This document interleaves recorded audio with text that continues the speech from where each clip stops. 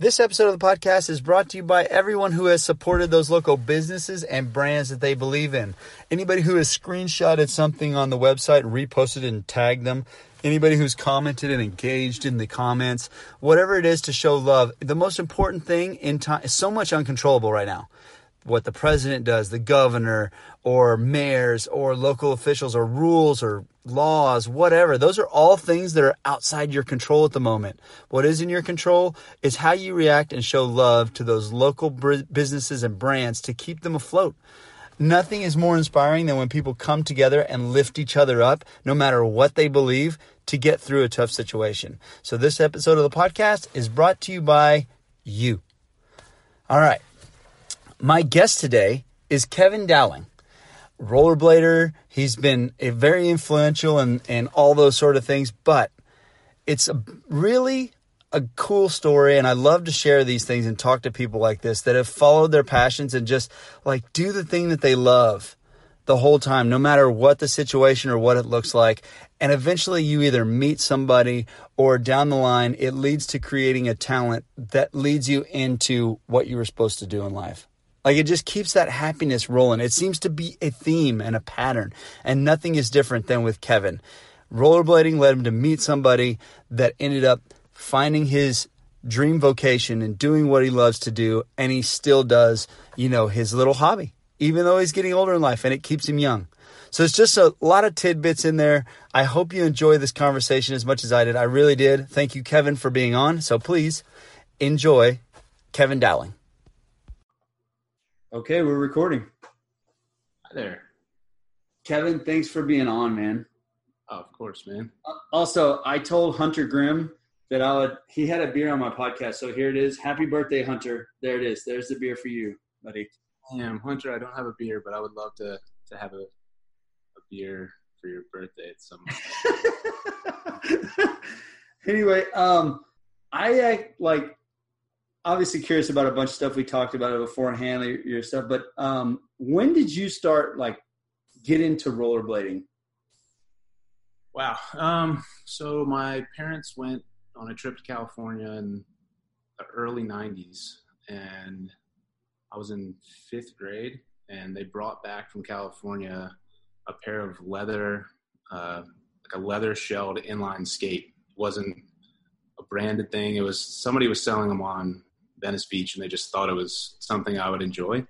But honestly, I brought them to skate night at my elementary school, and nobody had ever seen inline skates before. So I got made fun of super bad to the point where I took my skates off and put quads back on. So since I was in 5th grade, basically, a year later, it was like groundswell of skate sales and marketing and all NIS and all that stuff started happening. So yeah, pretty much from the onset of rollerblading, I was connected to it in some way, skating through my neighborhood, whatever. And that just turned into grinding the bike rail in my neighborhood or the jumping off curbs, all that stuff. And it just continued on. And then just so disclaimer, before this, I went back and watched some of VG19, obviously. And it brought back so many crazy memories for me because I'm like the baggy pants, but man, it was such an awesome time. Oh yeah. That was, that was the glory days, the golden years for me. I know other people have their periods of time that they reflect on, but that was, I grew up watching VGs and admiring a lot of skaters that were part of the industry at that point. So for Dave to come in and Tom Heiser and Andy Cruz to give my whole crew their blessing and put us in that conversation it was amazing. So. It's kind of weird, in such a niche little sports, because I notice this in everything. So I do CrossFit stuff for fitness and stuff, and inside that little community, these people get uber famous inside that community. That's kind of the way it was Tom Heiser and Arlo and all of them. Nobody outside of rollerblading has any clue who that person is. They could just walk around. But in rollerblading, it's oh my gosh, I can't believe this person is here right now. Yeah. Yeah, absolutely, man. a cool part of our culture for sure is that we like celebrate. It could be like the best skater or somebody that's just funny or just has an attractive personality in general. Like I don't know. It's like they naturally establish themselves as, I don't know, role players in the industry. You know? Well, how did you get like the little interviewing role there in that VG19 where you're like hosting it or whatever? How did that all come about? I mean, it was Tom and Andy and Frankie Lascavio hyped me up to everybody. Like that was like part of the thing that they would do for all the skate pile riders. And they introduced me to Dave Payne, and we hung out, partied a lot.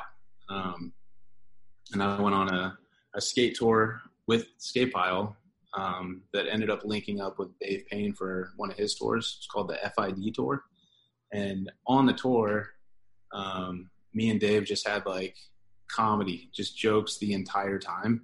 And we would talk. There was 2 vans, and we would talk on walkie-talkie from van to van. And nobody in my van wanted to talk except for me. So I would just joke around and like do redneck accent or just like crack jokes and talk shit. And I don't know, like I guess Dave kind of just came up with the concept on that trip. And when we got back to Atlanta we were coming from Dallas from an ASA stop. And when we got back to Atlanta, he just took me in the back of the skate pile warehouse and mic'd me up and told me to just crack jokes like I had been doing in the van. And it wasn't until after we recorded most of it that I kind of started figuring it out. Like when he would ask me about specific people and cities, I was like kind of knew what was happening, but I tried to play it cool. And then afterwards he was like, yeah, I'm going to use you for the segues of VG19. You're going to host the video. And I was like, what? That's so cool. Like, I don't know. It was amazing.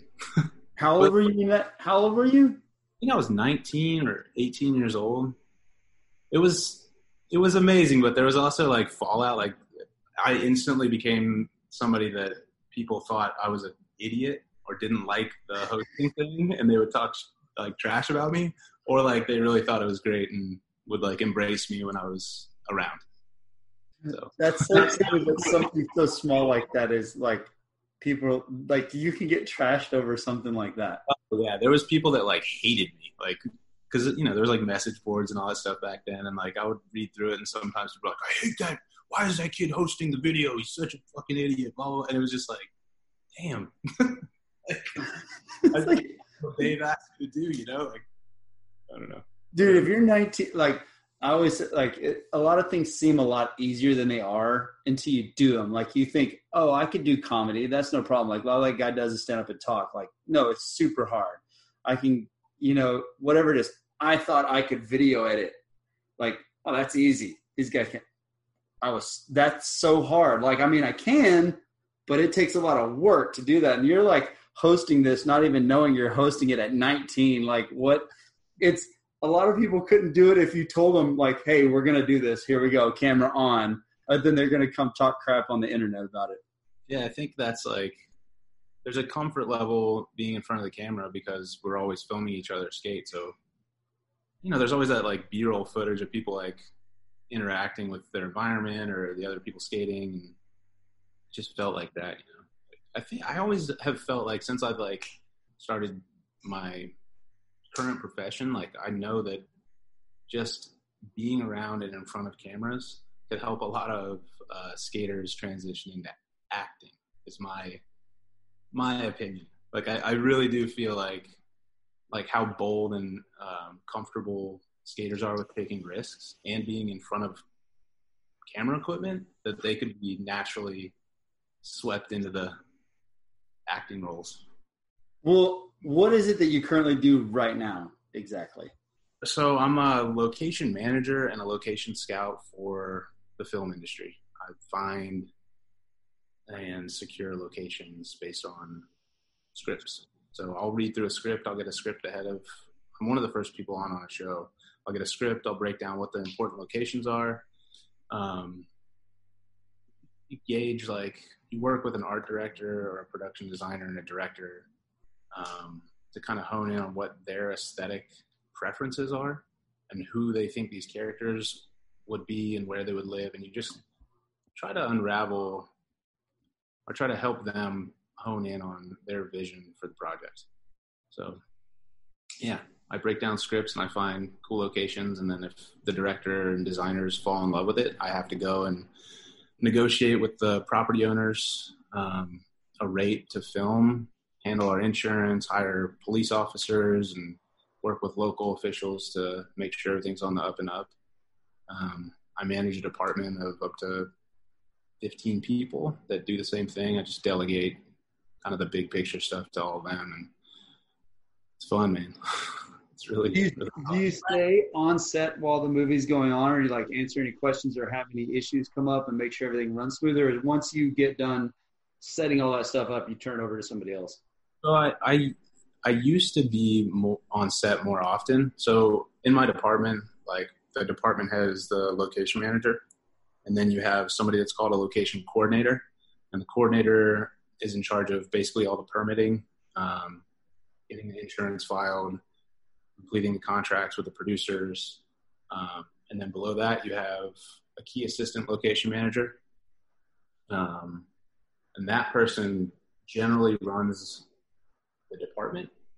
And underneath the key assistant, you have assistant location managers, and they tend to be the ones that are on set throughout the day to handle the problems that come up. If there's a big enough problem, I might have to go back to set. Like I'll generally open up a new set. Like if it's a location we'll be at for 3 or 4 days, I'll be there on day one to make sure that all of the things that production has asked for are taken care of and delivered. And then I have to rely on my department to make sure that throughout the process, all of those things are taken care of. So, and then I jump to the next location. I'm meeting with the next city that we'll be in, or gas station we've rented, or bar that we're going to be at. And, I work out all the details and then take those details and delegate them to the department. Did you, what led you into that job? Like, did you do rollerblading professionally, or did you have a job while you were doing that? And then what transitioned you out of that portion of your life at 19 into this role? So I worked for my family's business for about 8 years. And I ran a day support. I developed a day support program for adults with disabilities. So it was like a social program. We would do basic living skills, learning how to count money, simple budgeting, also do fun stuff like exercise and Special Olympics. And since I helped build that department, I ended up becoming a manager and moving up within my family's company. And I don't know if you've ever worked with family or know anybody that works with family, but it becomes really, really challenging on occasion. And the business started to have a bigger role in my relationship with my family than my family did. So I moved on. I went back to college and studied photography. Kept skating through all this. And through photography, I had some opportunities to travel and produce content. And on a trip to New York City, I was staying with Ray Mendez. And at the time, he was actually a location manager. He had been doing it for a few years, and he called me. He was off working on a movie set, and I was staying at his house. And he called me and asked me if I could take pictures of his house, like immediately, like take these pictures and send them to me. So I want to pitch it to this director as a location for this project. And I was like, what are you talking about? Like, and he explained to me, he was like, yeah, I'm a location manager. So I scout too, and I find locations and pitch them to directors or brands. And if they like it, they come and shoot, and they'll compensate for the use of the space. And I was like, oh, that's cool. So I shot the photos and sent them to him, and we had a long conversation when he got home. He just kind of broke down the entire, what location scouting was. And what he basically told me is he needed to know every inch of New York City better than anybody else. So if a director or designer or producers had something very specific that they wanted to film, that he would know where it is. And I think through just skating in Atlanta, filming in Atlanta, and searching for skate spots, it just felt so perfect for me. Like, I knew that I could do that job really, really well because I obsess over finding good skate spots, or at least back then I did. And I know that I know the city of Atlanta better than 99% of the people that live here. I just do. And so I got back from New York, like a couple months later. I was skating with my friend Thomas Lodato, and he had a buddy named George Zelasco that had just like moved to Atlanta, and he started skating again. And so we were skating, and he told me that he worked for a company putting together camera packages for film companies. So like when the movies come to Atlanta, there's a rental house that they rent all these cameras and lenses from. And I was just like kind of jokingly like, hey, well, listen, like if you ever hear of anybody that needs a location scout, like I know the city better than anybody. You should definitely like plug me in with them. And it was just like in passing, like kind of like joking around. And then it was like a month later, I got a call from a key assistant location manager that had interned at the warehouse, the equipment warehouse that he worked at, that went into locations and was looking for a location scout, got me an interview the next day. I was working overnight, like a transitional phase. I was working overnight unloading trucks at Whole Foods. And I got the phone call like early in the morning, just come back from work, like still awake. And I got he set up the interview for the next day. I called out of work the next day to take the interview. And this guy, Andrew Ullman, he's from Philadelphia, worked on Heat, all the M. Night Shyamalan films. Like he's done a lot of really amazing projects. So we sat at a coffee shop for like an hour and a half. He had a graffiti background, and he kind of grew up in the streets of Philadelphia. So like we could relate on just like street sensibilities. And he told me that he was going to hire me, but he told me I can hire you, but you can't start for 2 weeks. And I said, you know what? I'm just going to ride around with you for these 2 weeks. I quit my job at Whole Foods and just jumped in the car with him for 2 weeks. And he trained me like on the ground how to scout. And that was for a movie called 999. And I ended up finding, it was my first film that I worked on. And I found probably 40% of the locations. Like it was a real grimy cop thriller. And they were just looking for all like the, typical shady cop film locations, empty warehouses and strip clubs and broke down apartment complexes and places where you could do a nefarious meeting about, whatever. It was, so I just knew all that stuff like the back of my hand. And that was life-changing to say the least. It just kind of, it like happened, but I mean, you just went with it. And that's one thing that I find a lot, like when people follow their own path or something that they love to do, like whenever they love to do something and they're not afraid to just be like, say yes and go with that, whatever direction. Like you said, it wasn't working out with your family, which I grew up in a family business. And my dad and I worked great together. Now, that being said, we also are very much like boss employee and then separate that when we get home. If you can't do that, which the rest of my family has, one other brother can do it, but then the rest of the family has a hard time separating and not taking that personal, when my dad has to tell me something. But it can get so heated, and it takes a special person and a special relationship for you to work with your family.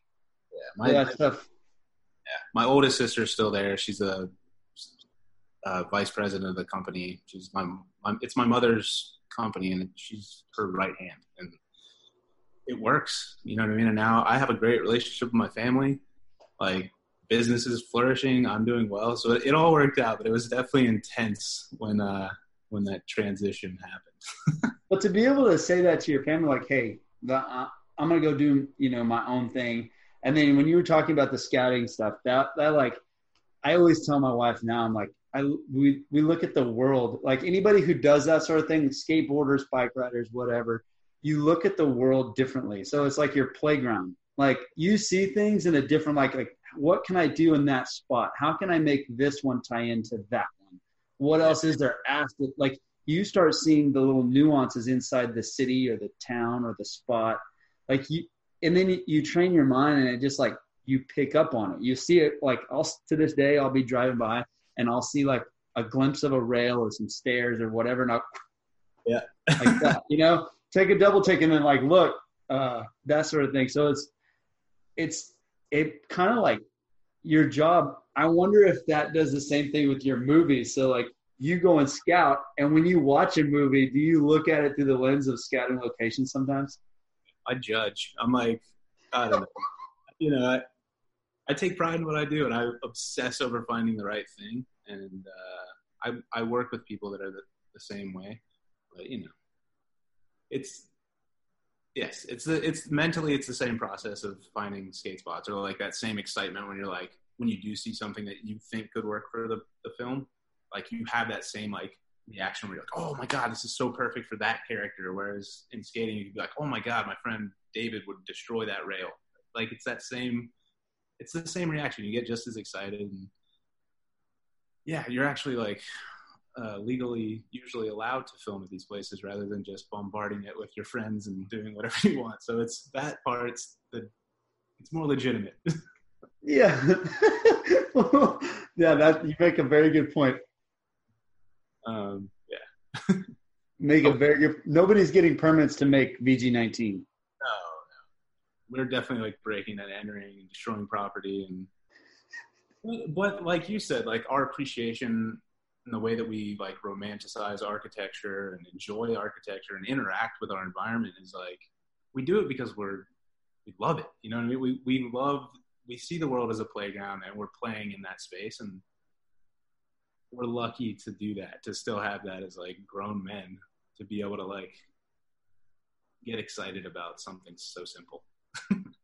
I really think it keeps you like young. I still act like a little kid. I mean, I don't rollerblade near to the extent. I stopped for a long time, picked it back up, and now I have one skate park, whatever, hitting a few street spots every now and then. But it's something that I just love. Like I could, and right now, back then, I would have been totally like, I can't get some big wheels on because that's fitness skating. I'm hardcore, you know? And then this is like in the mid 90s, I guess. And now I'm like, man, how dumb was I? Like promoting the sport better. It changed my mindset on a lot of things. So not just in skating, but with anything that I love or anything that I do. It's like, you look at it, it's good to have those things because it builds up the sport that you love. Like the more people that are in it, if more aggressive skaters back then had promoted more fitness blading, it would have stayed big and huge and relevant the whole time. Yeah, I completely am horribly guilty of like that judgment towards other types of skating. When it's all the same basic idea, you have wheels on your feet. It's a great way to go have fun. Yeah, fitness skating, man. It's an absolute pleasure. It's like the simplest version of what we do, and it's really healthy. Like, you know, there's people that say it's almost as healthy as swimming. Like I started fitness skating again. Like I fitness skated on and off for the last couple of years, and I can't jog. Like my knees, I tried to start jogging at the beginning of the pandemic, and my knees swole up like the size of a softball. I was overweight, so that was probably played into it. But for me to be able to like go fitness skate and do a 10-mile skate through the city and do something I enjoy doing that also has less impact on my joints was, I don't know, it like helped me catapult and like move forward physically.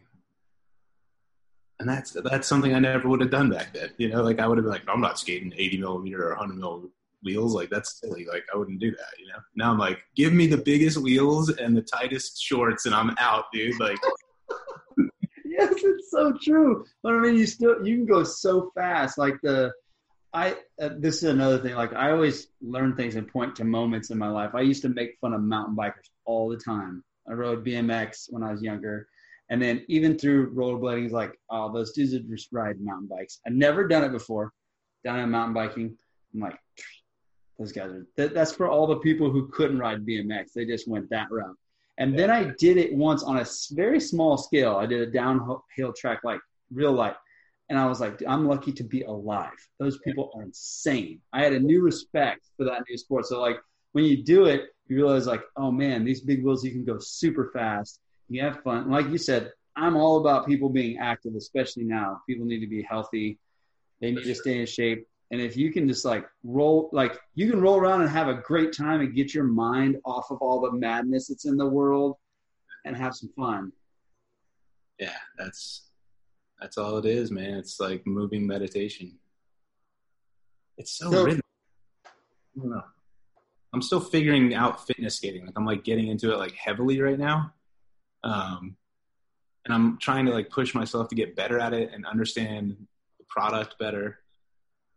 Find out what kind of product it is that I need to do what I want to do for my body. Like and there's a lot of really amazing, well thought out and designed products. It's better than anything that's existed prior to now. Do you think you can find locations? Do you ever like cruise around and find locations like, oh, that might be a good spot for this type of movie or this over here? Yeah, for sure, man. Like I was, there's a trail called the Michelle Obama Trail. It's just south of my house. It's like 6 miles away. And I started skating that a few years back, and there was like this really crazy old dilapidated building like halfway through the trail, kind of in the middle of nowhere. And I scouted for Zombieland 2, and I like there was this scene where they're all like huddled up and they're like trying to escape and there's zombies everywhere, whatever. And it needed to be this overgrown, dilapidated, looks like it's been, off post-apocalyptic for like 10 plus years.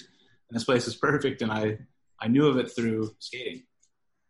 So I've actually scouted on skates before too. Like if I'm scouting in the city and I need to move around quickly, I don't do it often, but like if you're just getting streetscapes, like I have to do, so when we do driving work, the way that we do our photo review with the director, we'll do a video driving through the city or a highway or whatever it is, but it's illegal to hold your phone when you're driving now. So occasionally if I really want to get like if I'm trying to show the director like the perfect street and I know that I can't do that in a car, like I'll roll through the segment of the city that I think works for the project.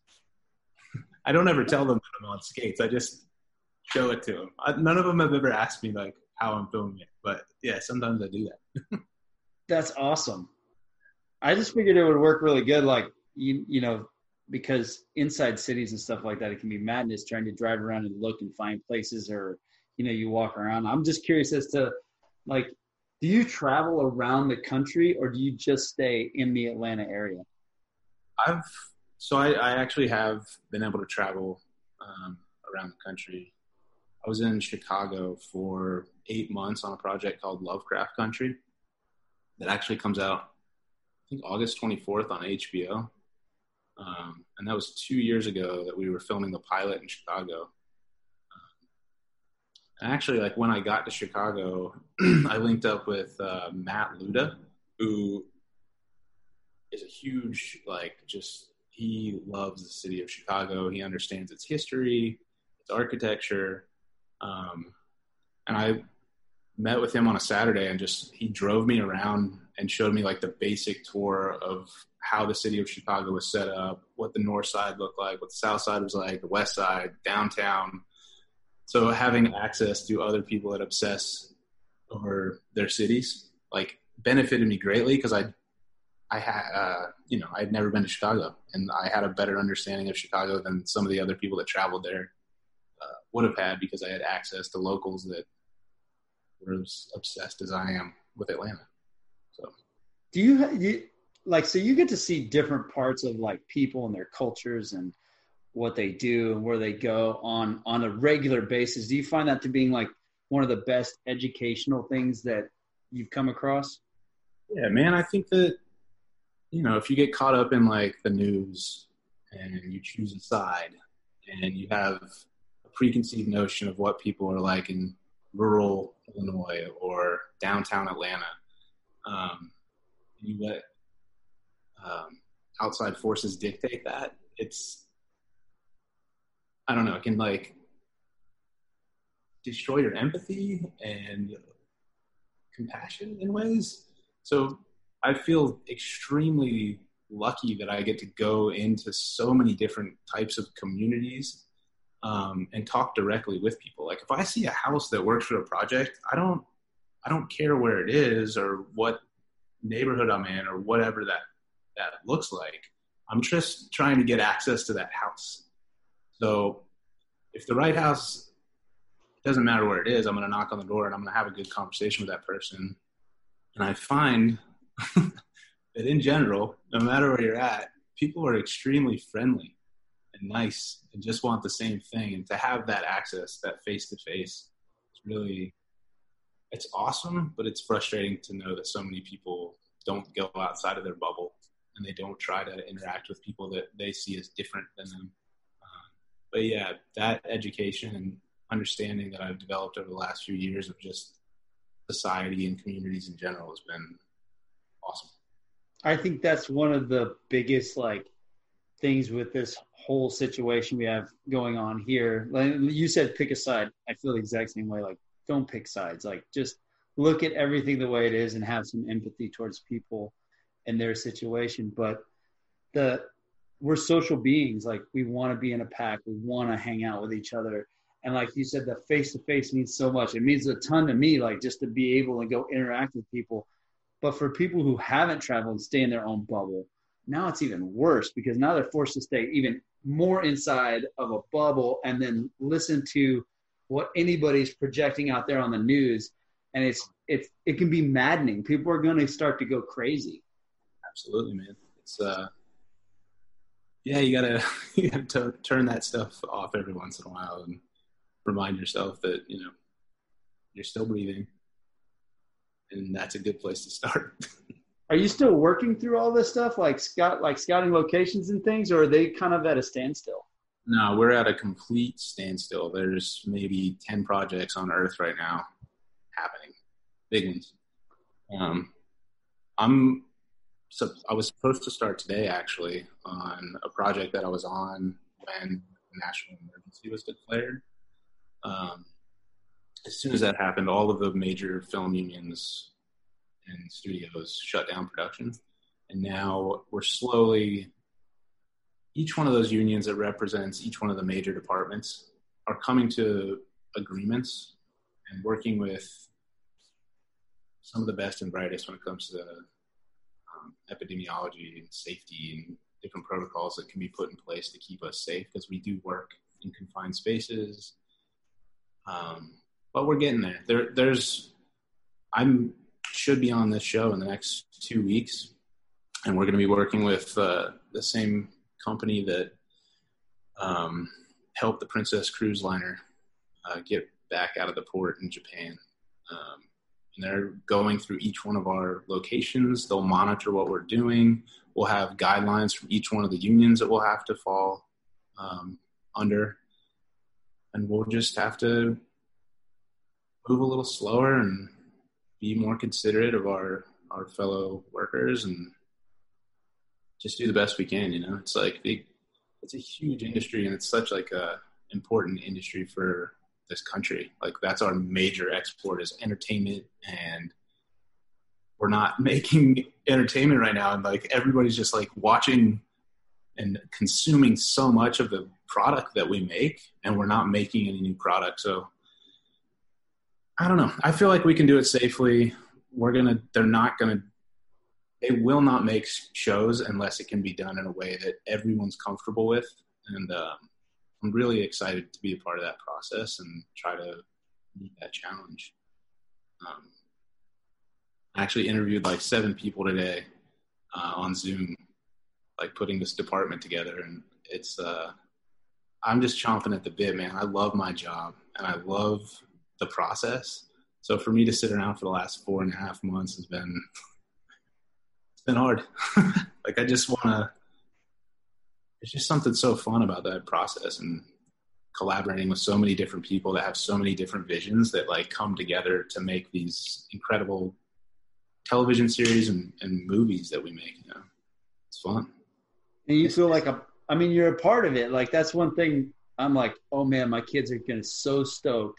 I looked at your IMDb on there and it's like, it says Spider-Man on top. Now, I'm not a big comic book person, but I'm like, oh, they're gonna be completely stoked. Like I'm talking to a guy that was involved with all these cool movies. Like I went through the whole list of things. I'm like, man, he's worked on a lot of really cool projects. Like that's gotta feel somewhat like rewarding to know, like, even if you're behind the scenes, like, hey, I was kind of a part of that film. I found that location. I did this. I worked on this. It's amazing, man. It does like give you a sense of pride. My family, especially with Spider-Man, like my nieces and nephews and my son were like super pumped on that. You know what I mean? Like, we stayed after the movie and we saw your name, Uncle Bubba. Like, that was so cool. I can't believe it. Like, for me, it was cool. Like, working on, like, Spider-Man is just, Marvel's filmed a lot of projects in Atlanta, and Spider-Man's the only one that I was a part of. But being on those sets with, like, the budgets, the size that they are, and the expectations that production has to deliver things that are what you think is impossible to deliver. It's cool. And then you see like the people come in their costumes and you're just like, you know how much joy like people get from that series and from those characters. So like when you see it, it's special, man. Like I remember we were on Spider-Man and we had a schedule change, and schedule changes are really difficult because especially on a project that big, if we're shutting down an entire city block, you have hundreds of tenants, you have business owners that you have to coordinate with and compensate, and signs that have to change, and buses that have to be rerouted. It's a big deal if somebody's like, you have 10 days to get this ready, and then they're like, oh, just kidding, you have 2. So we had this big schedule change on like probably the busiest street in Atlanta. We didn't have enough time to work with our Department of Transportation to get the MARTA buses rerouted. And so every 2.5 minutes, there's a scene where Spider-Man like hanging, and he like steals this bike. Like this dude had stolen a bike, and Spider-Man comes down, like yanks the bike from him. But we were hanging him from a wire. So every like 2.5 minutes, there was an entire bus of 40 people that would like get off the bus right there, like right where Spider-Man's hanging. There's cameras rolling. There's like picture cars everywhere and debris, and like it's dressed as New York City. It was hilarious. Like, cause we're supposed to control. It's like, everything's like under wraps, you know, like you can't let anybody see the new Spider-Man costume. It's supposed to be completely controlled, like airtight environment. And because of that schedule change, we just couldn't help but have 40 new people every 2.5 minutes getting off the bus, like phones up, filming the new thing. It was just, but it was cool because like I love it when the public gets to see the process, you know, like those people, like that made their day. Like they like saw Spider-Man, like they went home and they're like, we saw Spider-Man. Like that's awesome. Like for it to be in Atlanta,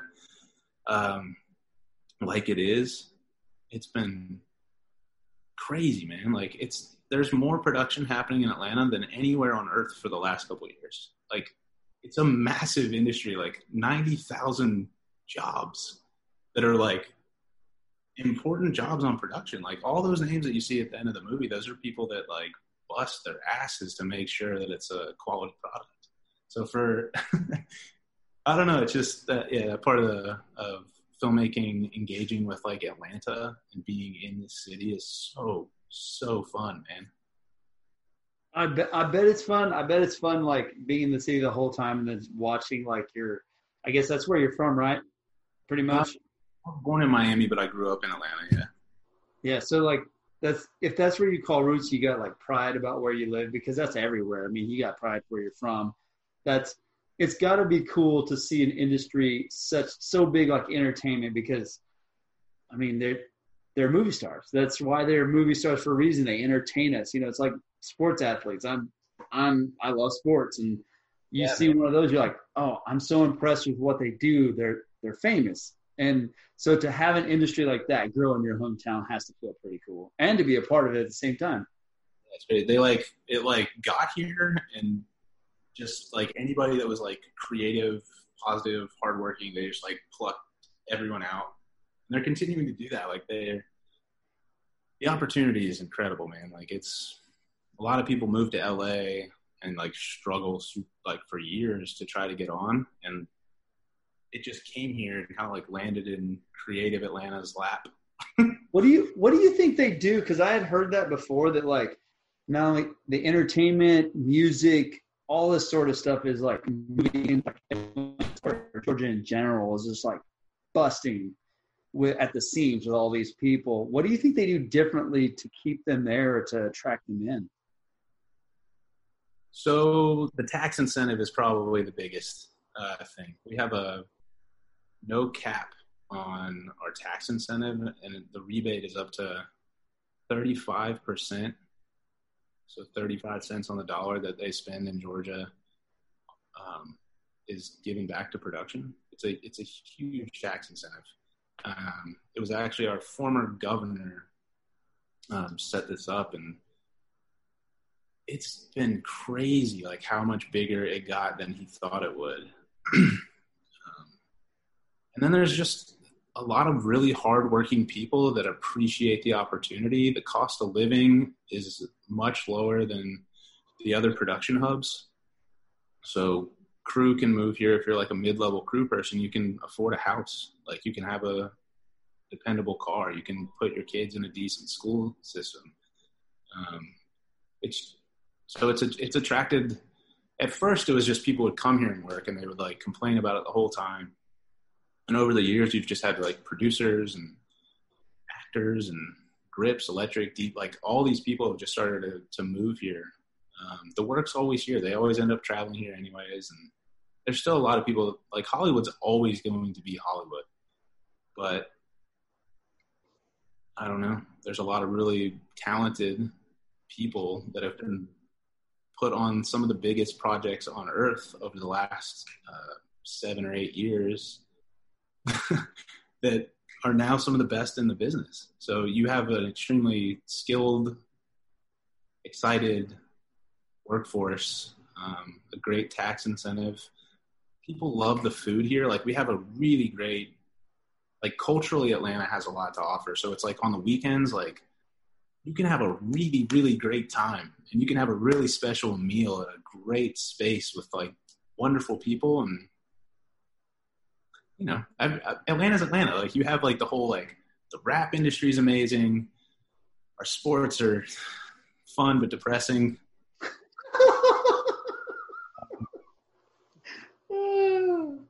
It's got a lot to offer, and it's really inexpensive.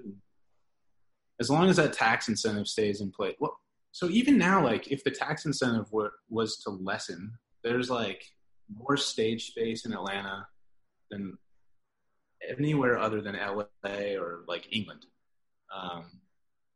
We've got all the equipment, the trucks, the trailers. Like there's local companies now here that are established that do a really good job, and they're very competitive, and their workforce is great. So the infrastructure over the last 8 years has been expanded exponentially. Like there's massive studios that are the newest, most advanced studios on earth. Like Tyler Perry Studios is overwhelmingly perfect. Like when you take, like I've toured Tyler Perry with a couple different producers and directors at this point. It's amazing. Like the reaction on they're like, man, this is the new standard for what a studio should feel like and what a backlot should be. Like we have really great facilities. It's really amazing. I'm anxious to see where it goes. We're always kind of at risk. The politics of the state leaders don't necessarily align with the politics of Hollywood all the time. So it's always go away. It's put in place to draw business to the state. So if somebody can come with a compelling enough argument that incentive could draw business in a different industry, like then it destabilizes us. But the state loves it. The people love it. Like it's been a really successful program that was put in place by this guy, Nathan Deal. he killed it, man. Like, he used to come to the premieres. Like, he would just visit random sets. Like, the governor of the state of Georgia would, like, show up and, like, advocate for us. Like, and he would, like, have our backs and, like, pitch Hollywood on the workforce and the crew here, you know? It was really cool. Like, he built something special, man. For sure. For sure. It doesn't sound like it'll probably stop either, because once that money starts rolling in, they're going to want to keep it. And that's like the I don't understand the in and outs of the incentive, but there's like tax credit. You can buy the tax credits. So if you're really wealthy, you can, I don't know, there's some way that you can like benefit off your taxes if you like buy the incentives or whatever it is. So there's a lot of people like the Truett Cathy, the Chick-fil-A family. They own one of the bigger studios in Georgia. Like, there's the big Southern money players are involved too. So it's, I don't know. It would be a bit left. I mean, I think you're correct totally on the food, especially. Like, my wife grew up, like, she lived just outside Atlanta growing up for a little while. And we passed through there on this long trip. So we don't buy gifts. We take trips. We went from New York and we hit all the cool spots. So, like, for my first time to New York, it was awesome. Like, New York City totally, like, over exceeded my expectation. And then you come down and, like, Philadelphia is so cool, way cooler than I thought it would be. Then you have DC. We spent some time there, and then we hit Atlanta, right? And I really, like, we had a lot of fun in Atlanta. That's a cool place. Like, we hung out at the park there, and we played, and we ate some of the food, and it was just like, you never really think of it. Like, I think of the Braves because I always watched all the Braves games, and so I was a fan of their team and their pitching staff and the whole thing growing up. Kind of like the Cubs, like, even though I'm an Astros fan, you can watch them during the day, so it's cool. And then obviously Spud Webb and Dominic Wilkins were awesome. So being a short guy, I'm like, yes, this is cool. But never really think of Atlanta outside of, like, those two things. Like, when you're outside of it, you never really go, oh, yeah, Atlanta, that's a place I want to go. That's why it's so curious movies wanted to move there. But then you go there, there is a lot of culture. And you are right. The food is fantastic. Yeah, you can't beat Southern breakfast, man. Like, that was one thing. Like, when I traveled to Chicago, like, Chicago's got this, like, you know, everybody loves Chicago's dining scene. And I was able to go to a lot of the greatest or some of the better restaurants in Chicago, and they were good, you know, for dinner. But if you tried to have breakfast, it was like I couldn't find biscuits. And that was so troubling to me. Like, every time I'd have breakfast, they'd give me toast, and I was like, I need a biscuit, man. Like, one of the first things I did when I got back south was had biscuit. Like, immediately went to this place called 8 Arm and had a biscuit, because you just can't beat Southern breakfast, man. There's something special about it. You know, you take your time and talk with your loved ones and enjoy a nice breakfast. There's something special for sure. My grandma was like, she was born in Louisiana, and they're both like, both my grandparents are from the Southeast. My grandpa's from Arkansas. I mean, we grew up on Southern breakfast. There's nothing like, it is different. Finding breakfast spots is hard. I love the beach. I grew up close to a beach, but they don't believe in waking up before 10, usually. Most spots. Like, you'll have a couple places where you can actually go and get something. But, like, normally, a lot of places outside the South, I don't know why that is. Culturally, I guess it's different. I'll say probably the best breakfast spot I ever had was in Massachusetts. Really? Yeah. I don't know what, like, my wife found it somehow. We drove up there on our trip to Connecticut. We drove up to Massachusetts to have breakfast at this special spot, and that place was awesome. Right on, man. But anyway, so, like, you've bounced around all this stuff. You've kind of made, so, like, your skating stuff as a kid, growing up from 5th grade on, you meet all these different people. Like, think about all the different people that you've met and you've come across. And then that's how you end up getting this, basically finding your way into this job you love right now. Yeah, it's crazy, man. It's unreal. Like, I never would have thought when I was in 7th grade painting my K2 fatties that it would have my nephew tell me he was excited about me being on Spider-Man credits. But it did. Yeah, because all you're thinking about is being with your friends, having a good time, and it's something that you like love to do. You're following it around. Yeah, it's like it's still fun. It's like the people that I've met through skating, even if they don't skate anymore, if I'm not skating currently, like I can always, there's just that little part of those people that I'll always relate to and have that shared interest with. And it's something so silly and fun and childish, but I don't know. I think that's like why we appreciate each other, is because I don't know. We've seen that part of ourselves and seen that in each other. So it's like we'll always have that relationship. Dude, it's like I talking. It's like I feel very comfortable talking with you. We don't have like a storied history, like, but I'm completely comfortable. Like I know that you understand, that we both understand and appreciate that weird part of our lives. Well, there's something super vulnerable about, like, I think about weird things all the time, but there's something like super vulnerable about like going up and attempting the simplest of tricks on a rail. Like, in front of your friends. The chances of you failing are much higher, especially the first couple times, no matter what it is. And then you're going to up the game. You're going to try a different trick on it. You're going to want to try switching tricks. You're going to want to up the game every single time. But there's something vulnerable about attempting it and failing in front of, like, with people, that creates this bond together. So like, you created this bond. This guy's in New York and he's like, hey, go by and take a picture in my house. You're like, yeah, cool. Okay, cool. And then you end up on the movies. But like, that bond is what, things like that. Like, I wish more people would stick with them. I wish I had stuck with it longer. I guess that's why I hope more people do the same thing like you did, is that you stick with it long enough and you follow like your path long enough, good things seem to work out for you. Yeah, absolutely, man.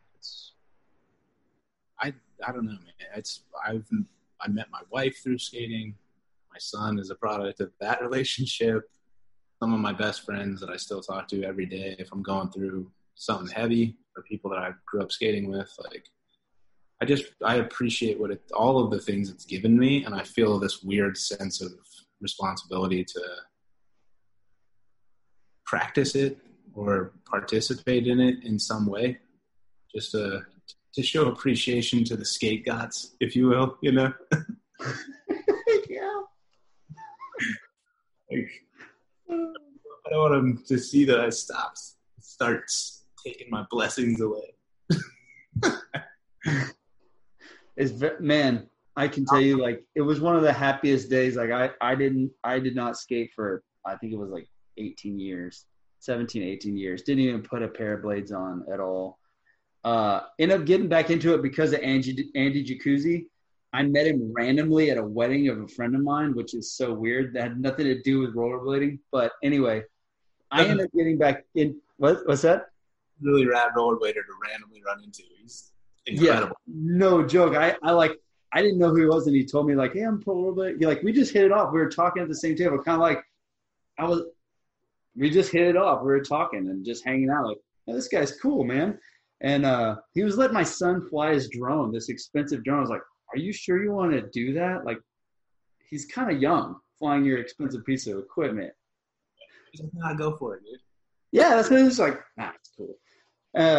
But anyway, I got back. It's like probably that's one of in my life at all times, whether I'm doing it a lot or a little bit. It's something that was such a big part of. It's something I love so much that even if I didn't stick with it, I know, like, and I went a different path, I don't have any regrets. I can come back and I can still roll around and I can still share it with my kids and take them to the skate park and I can share it with other people. On this point, even though I'm going to be 40 and I'm like, that's okay. We'll pick it up again. Let's go. And that you talked about like it keeping you young earlier. It does, man. Like you don't look like, when we were growing up, a 40-year-old didn't look like we look. Like I'm going to turn 38 in September. I don't feel like a 38-year-old that my younger self would have identified as a 38-year-old. I don't feel like a 38-year-old. I feel pretty good on skates, man. Like I was getting pretty out of shape. But over the last few months, I've like quickly gotten my balance back, my stability, my strength, and I feel good. Like I feel like if I like take care of my body, I could feel even better. Like, and that's, I don't know, man. My dad didn't do anything crazy like this when he was 40, you know? Nope. We're fortunate to be a part of a generation that hasn't allowed ourselves to stop having fun or, you know, trying being adventurous. Yeah. You can grow up and still have fun at the same time. Yeah, man. That's a weird old, like that, the thing that our parents' generation did when it seemed like they stopped having fun. Maybe that was just our perception of things, but it definitely seems like our generation's doing a better job of just staying young at heart and continuing to enjoy our physical abilities. I agree, man. I agree. Well, Kevin, thanks a bunch for being on. I guess, do you have anything you want to promote? I mean, your skate videos are awesome. If anybody hasn't, you can let them know where to go find out your YouTube channel and all that. But they're cool. I watched the rollerblading ones through there. I'm like, this is awesome. He's just rollerblading through a park, but it's something so cool about showing people the different trails and what they can do. Yeah, I'm definitely like, there's something that I want to do with content moving forward with my YouTube. I'm not sure what that is, but I'm like, part of those videos is me figuring out what that is and what I do want to make. I bought a new camera. Like I don't know what I'm doing, but I do like plan on making my YouTube content more often. So it's just youtube.com/Kevin Dowling. Instagram is also Kevin Dowling. I got super lucky and got both of those early in the game. But yeah, that's like where most of my current goings on are posted. Cool, man. Cool. Well, thanks again for being on. I really appreciate it. Cheers, man. Thanks for having me. It was a pleasure. Thank you so much to Kevin for coming on the podcast. I really appreciate it. Had a blast. Don't forget, go support those local businesses and brands that you believe in, whatever you can do. And until the next episode, see ya.